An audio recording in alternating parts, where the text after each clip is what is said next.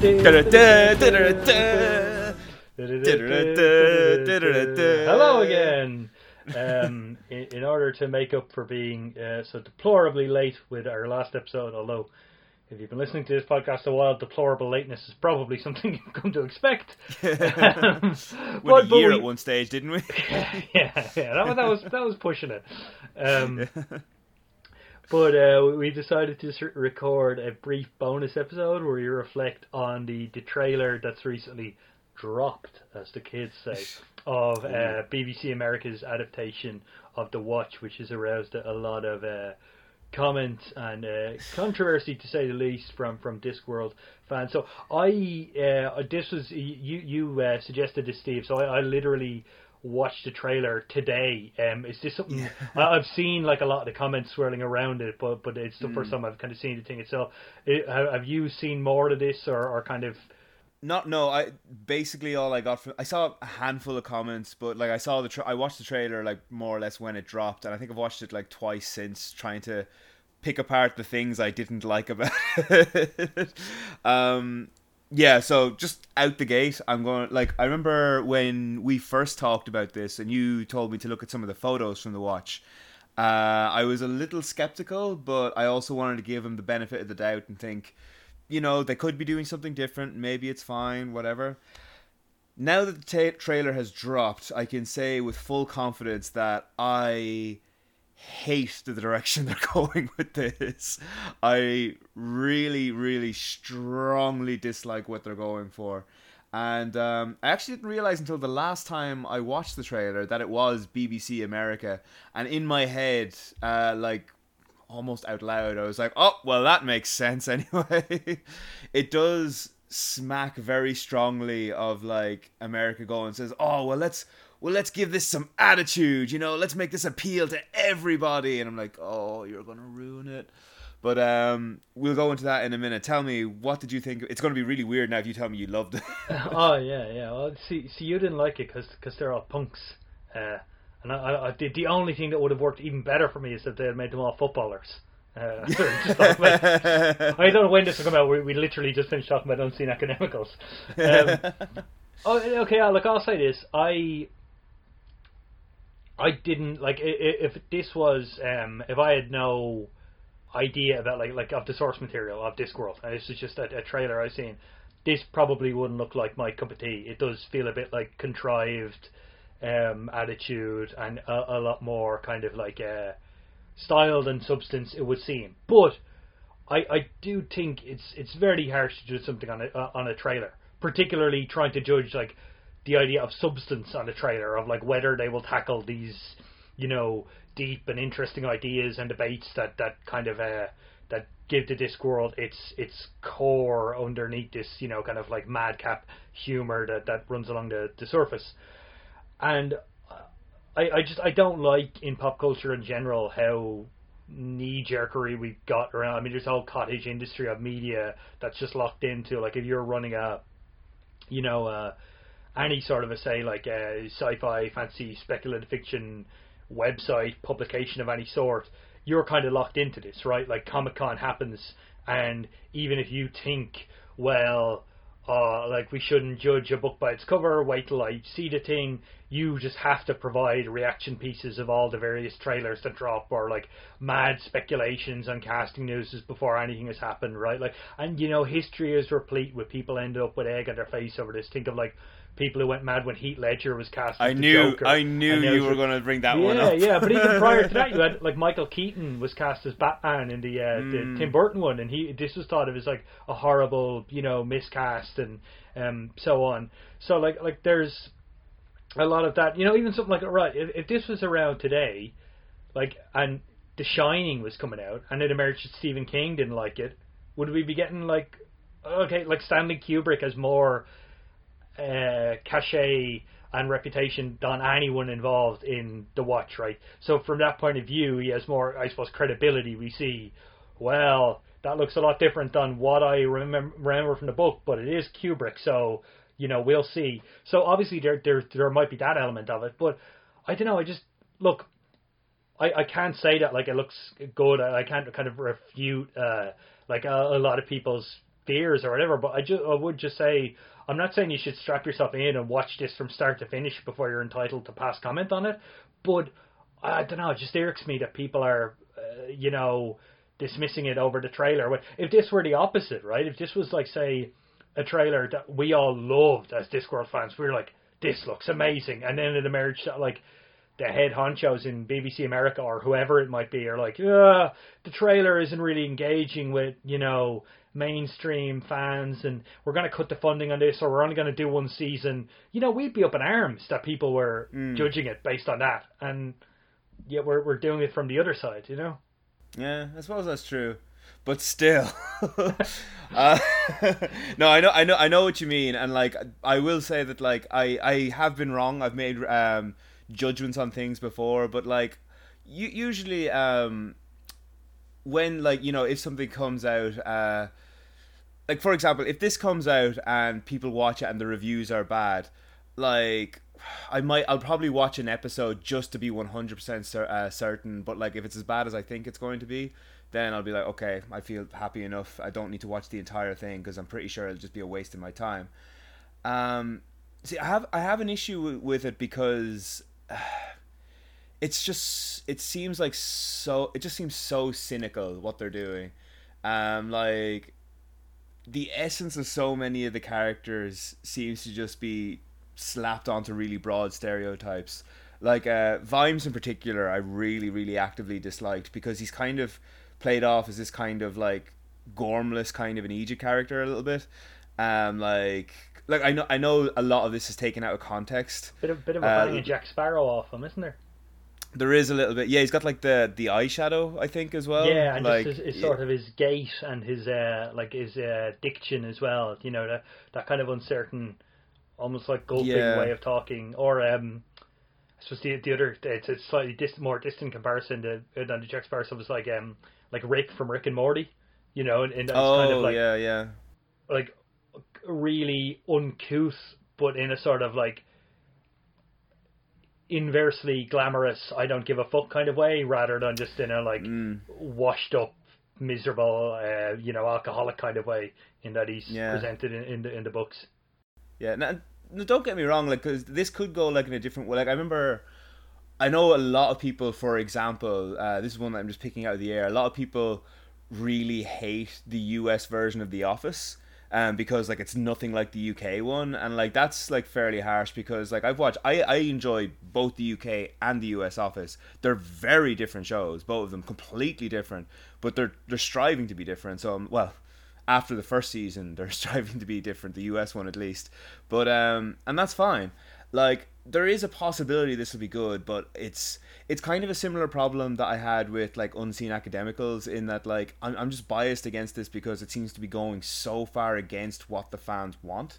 I think at least I'm speaking as a fan myself. Like the characters are just doing like things that I feel like they would never ever do.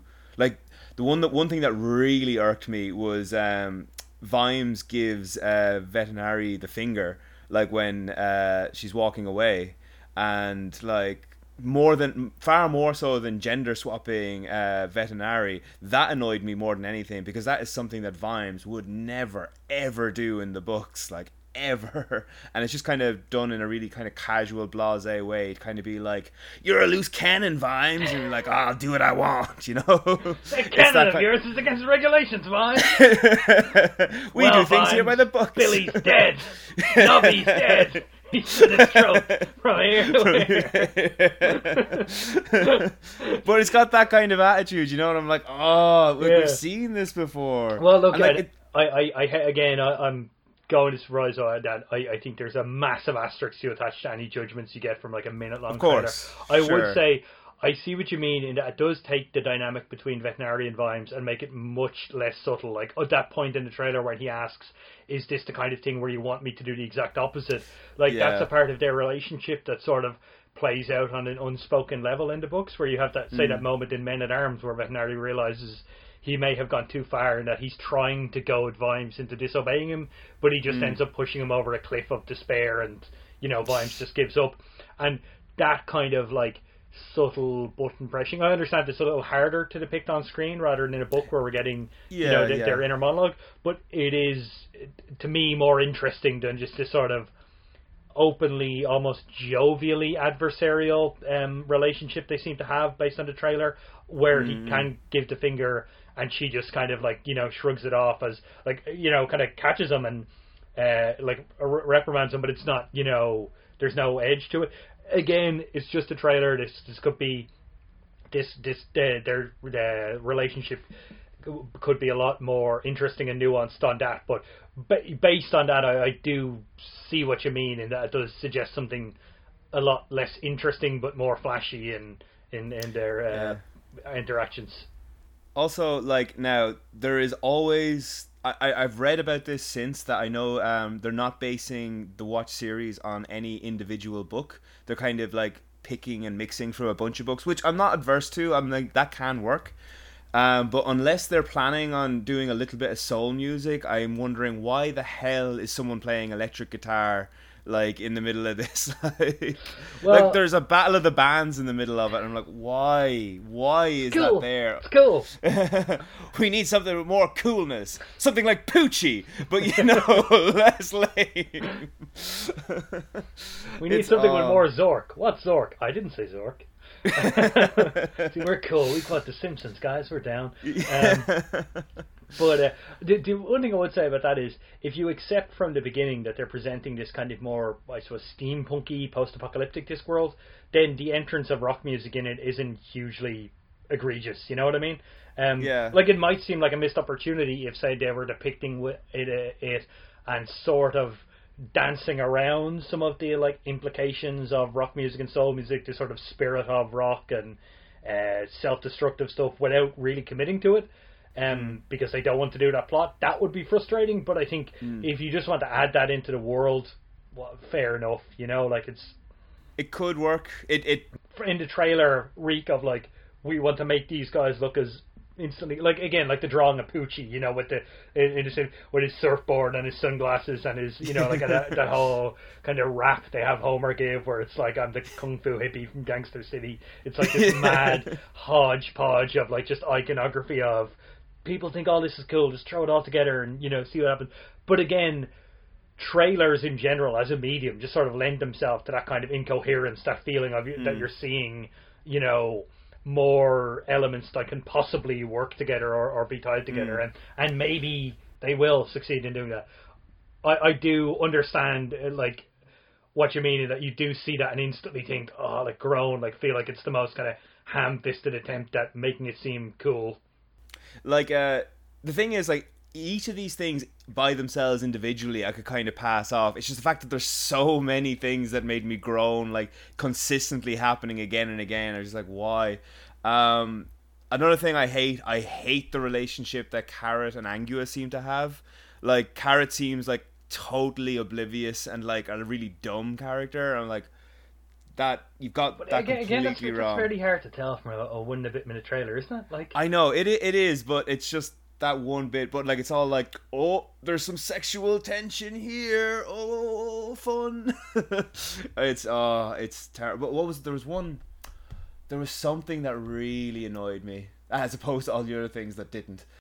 But you've had more reservations than I have about the depiction of Carrot and Angua's relationship in the book, like that kind of like dog-like dom subservience she has to him at times, that she's sort of aware of and realizes is problematic for her and kind of like, imbalancing their relationship and impacting on how she thinks, but that she ultimately embraces as what she wants.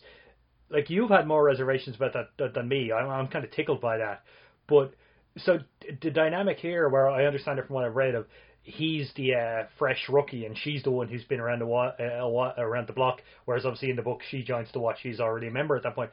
That would seem to suggest something more conventional in terms of the power dynamic in their relationship than what we get in the book. Would that not be more to your tastes than like some of the way it's depicted in certain parts of the books? On paper, yes, absolutely, and I'd be very happy with that. It was just that it's the way it's depicted here. with that whole like we're just good friends thing, like, is a relationship I've seen explored a million times before, and it's just, I can already see the like, again, I know I'm making assumptions here, but it's coupled with everything else, and like I can see this being a very broad strokes, very by the numbers kind of relationship, and this is a really interesting relationship. Problematic, sure, but the problems also make it interesting. So, that's kind of like an issue that I had there. There was something, God, what was it? There was one thing in particular I really wanted to talk about, but it's just not coming to me now. I think one thing, I don't know how prominent it was in the trailer, but I know one thing that rankled with a lot of people was the casting of Lady Sybil, who's obviously race lifted. She's played by, I can't remember her name, something Rossi, a black actress. I think that to me and that to most people, from what I see, is much less contentious than the fact that she is portrayed as like significantly younger and fitter, and kind of more of, I think the initial promotional material that they released is a like kind of depicts her as like a vigilante. One thing I will say amid all the reaction to this, and maybe I just haven't seen this, is I am kind of pleasantly surprised at how little of the criticism has been directed around the kind of like gender blind or race blind casting or decisions to kind of, like that sort of, those arguments are so tired and always are only one step away from leaning in. I'm not saying to debate any particular casting that changes a male character into a female character or a white character into a black character. To debate any of those is inherently bigoted or something. But it's like whenever those debates come up, they like almost inevitably end up spilling over into some pretty nasty stuff, or at very least a quite close-minded view of life. And maybe I've missed it. Maybe there is more of this than I've seen. I've kind of been refreshed by the fact that, like, while, as I said, I'm a bit skeptical of all these complaints over a 1-minute trailer, I like the fact that not all the complaints are of like, there's no way so-and-so could be black or so-and-so could be a woman. But a lot of complaints have been about the fact that she is a young, physically able woman who's this vigilante figure. And again, I'm putting the big proviso of who knows how she'll be depicted in the full thing. I do think there is something more, like that does feel like the kind of I think I saw someone recently say I saw it on Twitter, and I'm sure it's not a new assessment, but we need to replace the idea of strong female characters with complex female characters. Like, you don't, to earn your feminist brownie points or to give a female audience a character they can get their teeth into and relate to, they don't just need to be kind of Arnold Schwarzenegger in a dress, like they can find strength in other areas. And Sybil, as she's depicted in the books now, what problem I have in the books is that, like, we see a lot less of her in some of the watch books than I would like. In others, she's quite prominent. But when she is prominent, that the strength she has is a much more different, subtle, emotional kind of strength than just like her being some, badass ass kicker who goes around like using her swamp dragons as flamethrowers or whatever. Yeah, I mean, if anything, like the Fifth Elephant, like, is almost like, it's almost 50-50 Vimes and Sybil's story, like how they like exhibit strength and how they work as like a couple, which is probably why we loved it so much. So yeah, I didn't, surprisingly, like, don't really have any issues with Sybil. I mean, of course, yeah, it is a little problematic that like she's a lot younger than Vimes now, and like, because I don't know what age he's supposed to be in it, but he looks like he's in his like 50s at least, and she looks like she's like 30s maybe. So like that's problematic a little bit now. But I don't know. I'm always a bit iffy. Like, on the one hand, I see the criticism, and it's a very cliched thing, like older man, young woman, then the kind of young attractive woman is, you almost worry they're never being presented as a prize for this kind of old man to earn, to whatever, show his virility. On the other hand, I'm very skeptical and a bit like jaded by these arguments about like age gaps in pop culture that are like, again, steering to hysteria, like where people are talking about like, oh, this is tantamount to grooming, or like encouraging pedophilia if you're having these, big age gaps. I know plenty of couples in real life with significant age gaps who are like very happy and have very healthy relationships, and I'm really not adverse to seeing that on screen. Again, I do realize that the most kind of cliched version of that is younger attractive woman with older, less conventionally attractive man, and I get that people would feel like, okay, that step in itself inherently makes the Vime civil relationship less interesting than like there's that wonderful bit at the end of Guards where he's thinking about how she isn't actually all that conventionally attractive, but she's the only woman who ever kind of woman who ever liked him, and then he realizes that's the only kind of woman he wants to like and wants to be with, and I think that's lovely. They kind of acknowledge that. So again, to me, the change to making her younger and more attractive is less interesting, but I would just be wary of presenting it as problematic of like, oh, this young woman, like she's still clearly presented as like, again, from what little we see in trailers, as a capable, competent adult. Like there's, she could make decisions for herself, and if those decisions involve dating men in a very who are badass like, decades kind of older way, than her, so be it. Like, Yeah, I had a lot more issues with Vetinari being gender swapped, and not just because she's a woman now, so I don't like that, because that could be absolutely fine. But it's the fact that he's been gender swapped, and the relationship between Vetinari and Vimes has changed, possibly as a reflection of that. I find that a little bit problematic, because in the books you can see this like kind of tentative, sort of chummy, but also quite like tense relationship that they have, but there's like respect there. And here it's much more like Vimes like, oh fuck you loose cannon, Vimes, blah blah blah. It's much more antagonistic, and the fact that like they're opposing genders now is like, I find that a little bit problematic. I could be completely proven wrong on that, but it jarred with me a little bit, like when I saw it initially. You're a case Vetinari. What do you mean? Shut up. I remember now the thing that really annoyed me, but I had to boil up to be annoyed about this, was I hated the quote at the end. It's like, so on a secondhand set of dimensions.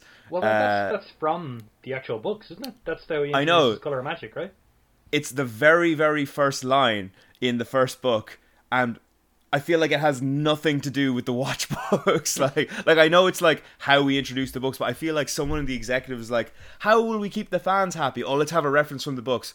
Give me the first book, first page. Quote that. There we go. Fine, done. Well, okay, this is being very optimistic, right? But again, I'm doing it because all we're basing this on is like a minute-long trailer and some ancillary information that's come out. But like the second-hand set of dimensions line is a reference to the fact that this world is sort of this reflection of all these beliefs and conventions in real life. So whether it's the kind of like fantasy stuff, or whether it's like how belief has power in this world, and then we see these kind of real world conventions play out, like whether it's the conventions of police procedurals and crime stories, noir stories in the Watch books, right? Like when they're kind of referencing real things, it's almost like he's saying, within this world, it's like they're tapping into the real world, and it's filtering through.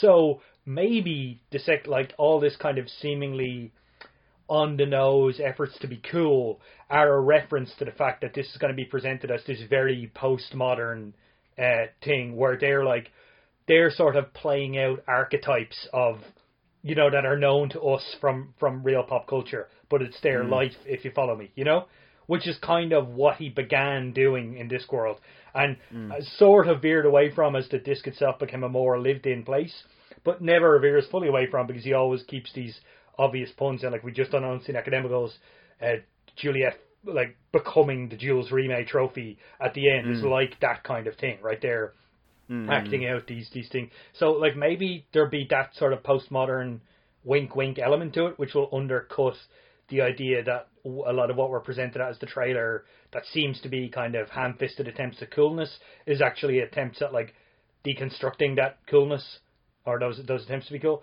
Again, like that could be very blindly optimistic, but I only say it because this goes back to my big quibble with the whole arguments around this. It's like such a small thing on which to judge and condemn this show.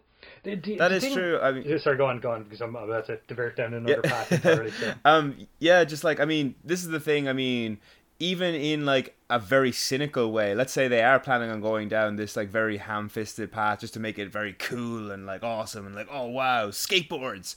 But like, if like, because the reaction to the trailer has been pretty negative, they could always do like the typical things is, okay, well, let's change it and go down that route as well. Like, it might not be their initial plan, but they might go down this other route. Well, I can't imagine they'd have a whole lot of time to do anything.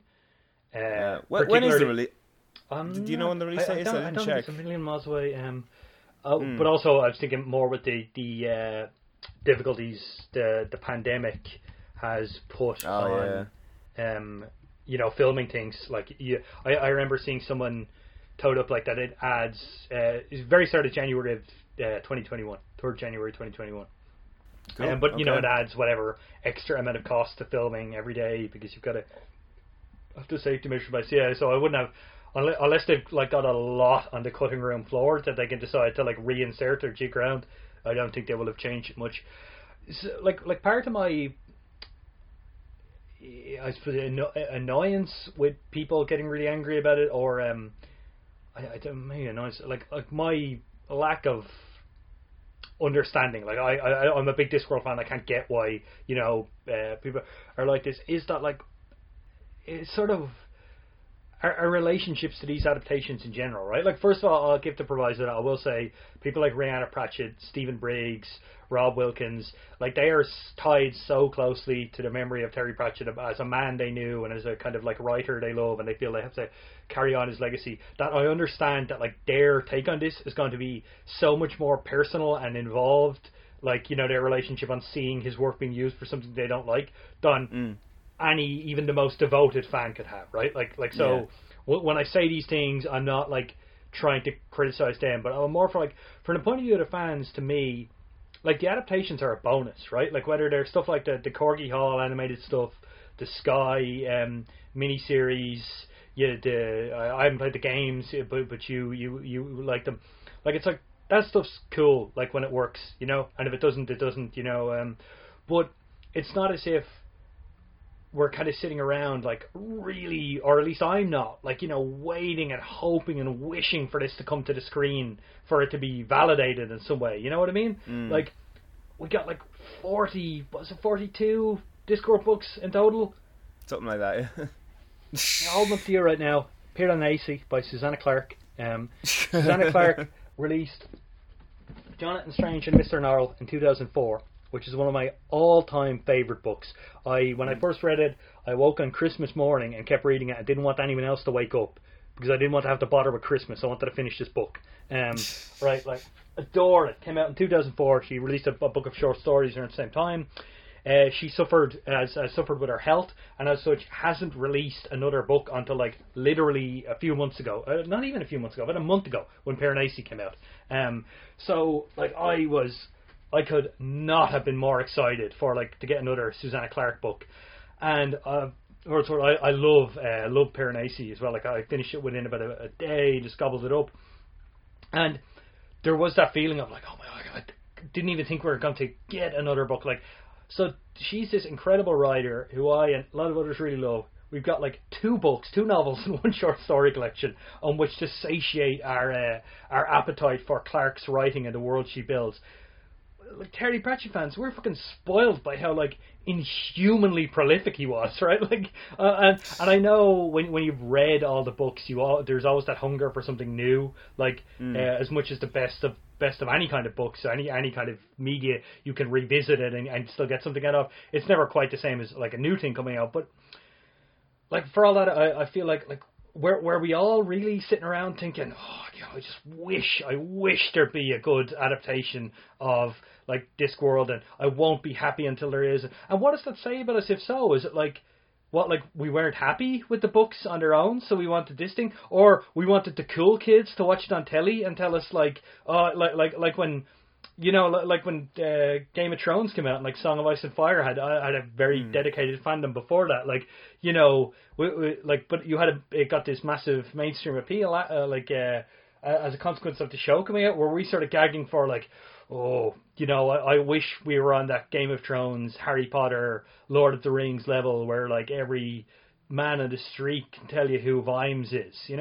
I think that's even something Pratchett himself had said, like that he sort of didn't want. He was kind of happy with like the level of popularity it had reached, where you weren't buying Granny Weatherwax key rings and detritus T-shirts and like in every other shop. Why do we want that?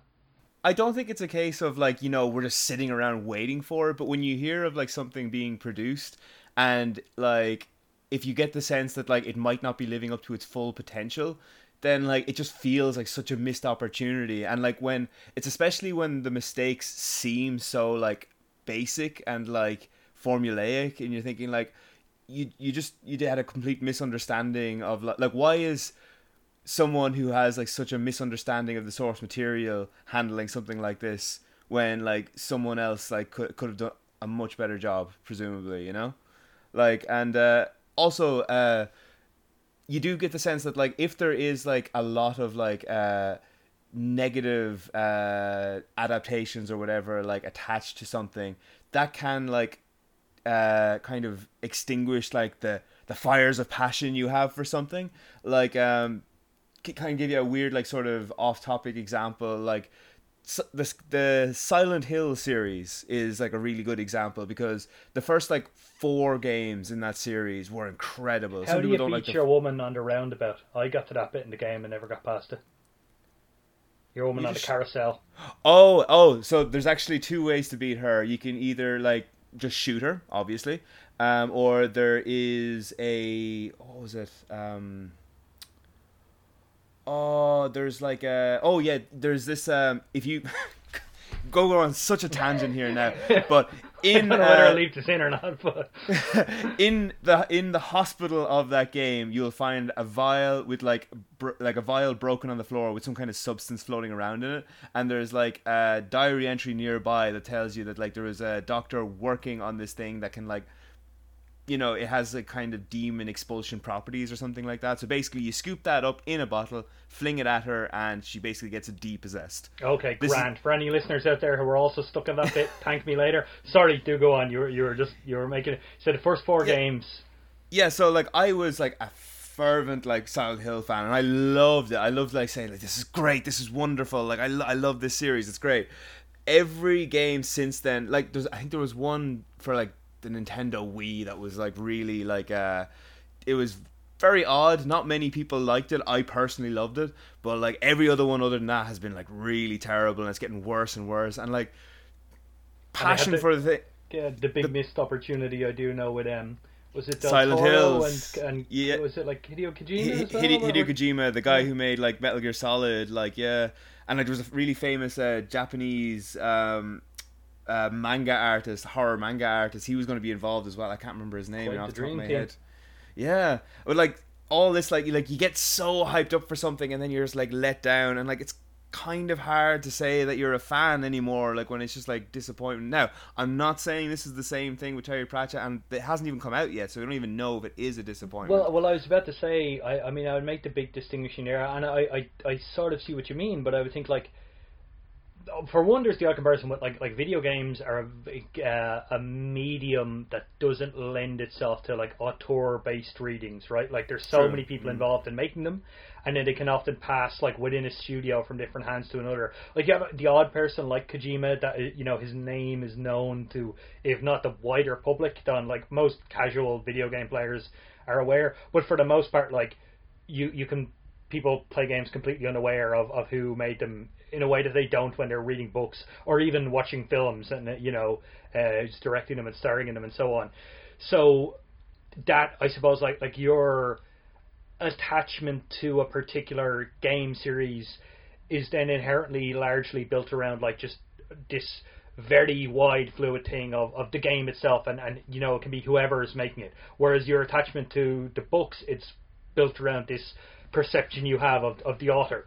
So to me, like, someone adapting that author's work doesn't impact on it in the same way in like getting a bad game that like how would you like the disappointing games are still like officially in the series. You're still coming at them with the same expectations you would come to the earlier ones that you enjoyed, perhaps diminished expectations because you've been burnt so many times, whereas you're not coming to a film or a television adaptation of a book you love with those same expectations, because you know it's something else, like it's someone, other people involved. It's this, you know, addendum to the whole canon, as it were, done a new entry in that canon.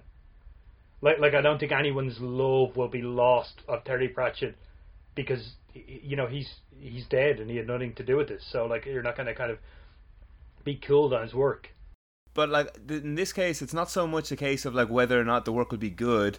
It's just that like it's so detached from what the original work was, you know. So like even if it is like good in its own thing, it's like, which I actually doubt that now. But you know, it's so blasé and ham-fisted in the way it seems now.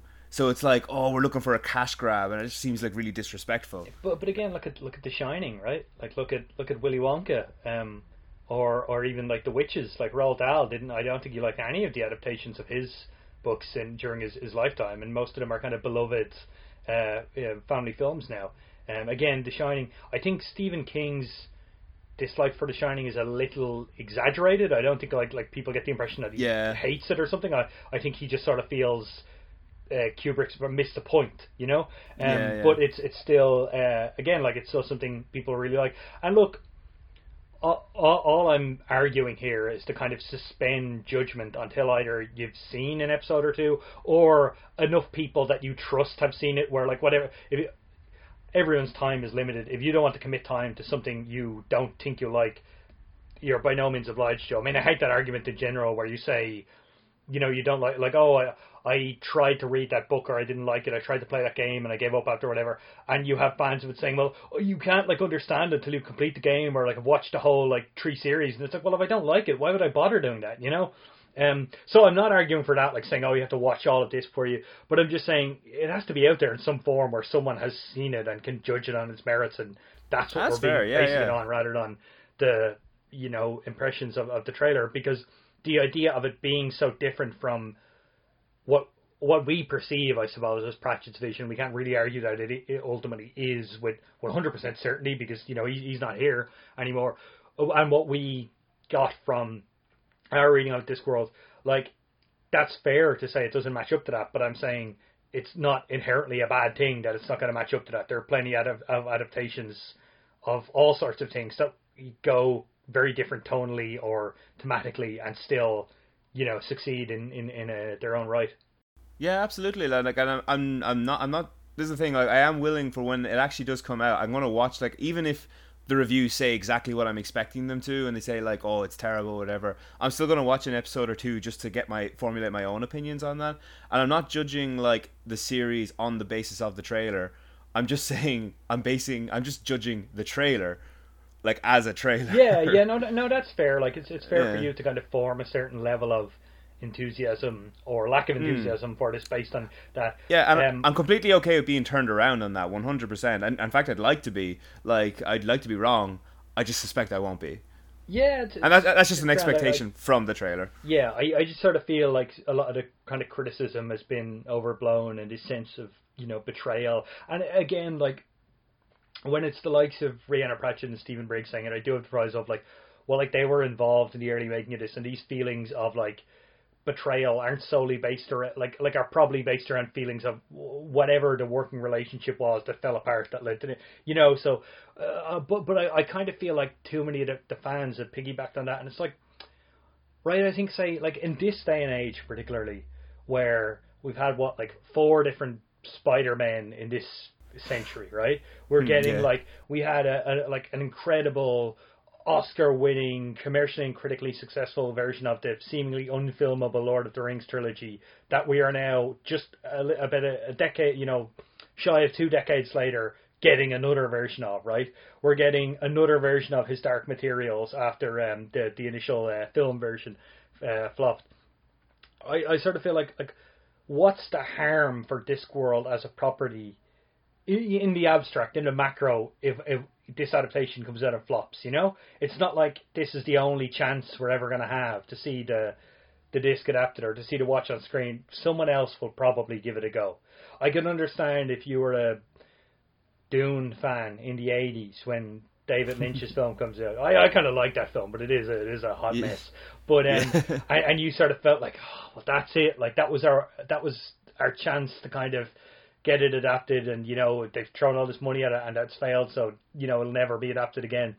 And you might have feelings of like of bitterness or regret over that. But like, now it's like, you know, not only have we already had a lot of other Discworld adaptations that we mentioned, there'll probably be a lot more. because whatever the lack of originality or preponderance towards adaptations and remakes and the sequels and so on in pop culture, and particularly the film and television industry more widely, is a bigger topic than we have time to debate right now. But it's certainly something anyone can see who cast their eyes around Netflix back catalogue, or like the list of, you know, most successful films over the past few years, that like the people who make these decisions for what gets commissioned, what gets funding, they're gagging for something with an inbuilt audience. Terry Pratchett's one of the most successful fantasy authors, one of the most successful authors, period, of all time. So inevitably, like, no, if this kind of flops harder than Waterworld, like, there's still people you know, a couple of years down the line, someone else will come at them with a pitch of like, hey, I can do this world. Yeah, like, yeah, exactly. We can tap into this massive fan base that's there, and it'll happen. So I don't know. That's what left me, I suppose, perplexed, was just the kind of feelings of like rage. Like, I get that like lack of enthusiasm of like, oh God, they've got it wrong. This doesn't really look like my cup of tea, or what this world should be, what I think it should be. But I just don't get that like very visceral feeling that I'm detecting in a lot of the, you know, discussions about this on social media, where it's like, I never just let it out there. If it works, it works. If it doesn't, it doesn't. You know. Yeah, that's a fair point. Fair point. I still think it looks shit though. Hey, I could be eating those words like in a couple of months, but we'll see. We'll see. Okay, well, I guess. Yeah, well, we will leave it at that. This has been a fun little diversion now. I'll try and get this one out early enough, I suppose, because certainly because time will make a fool of this recording eventually when the show actually comes out, and all our discussion of it before the point is moot, other than as a historical artifact. So I don't know why I'm saying I'll get it out soon. The people will hear this when it's out, so or will they? I'm saying this purely to convince myself and you that this is worthwhile and so on. But yeah, I would say enough fun little side discussion anyway, and so we'll see you next time. Take care, everyone. Take it easy. Bye bye.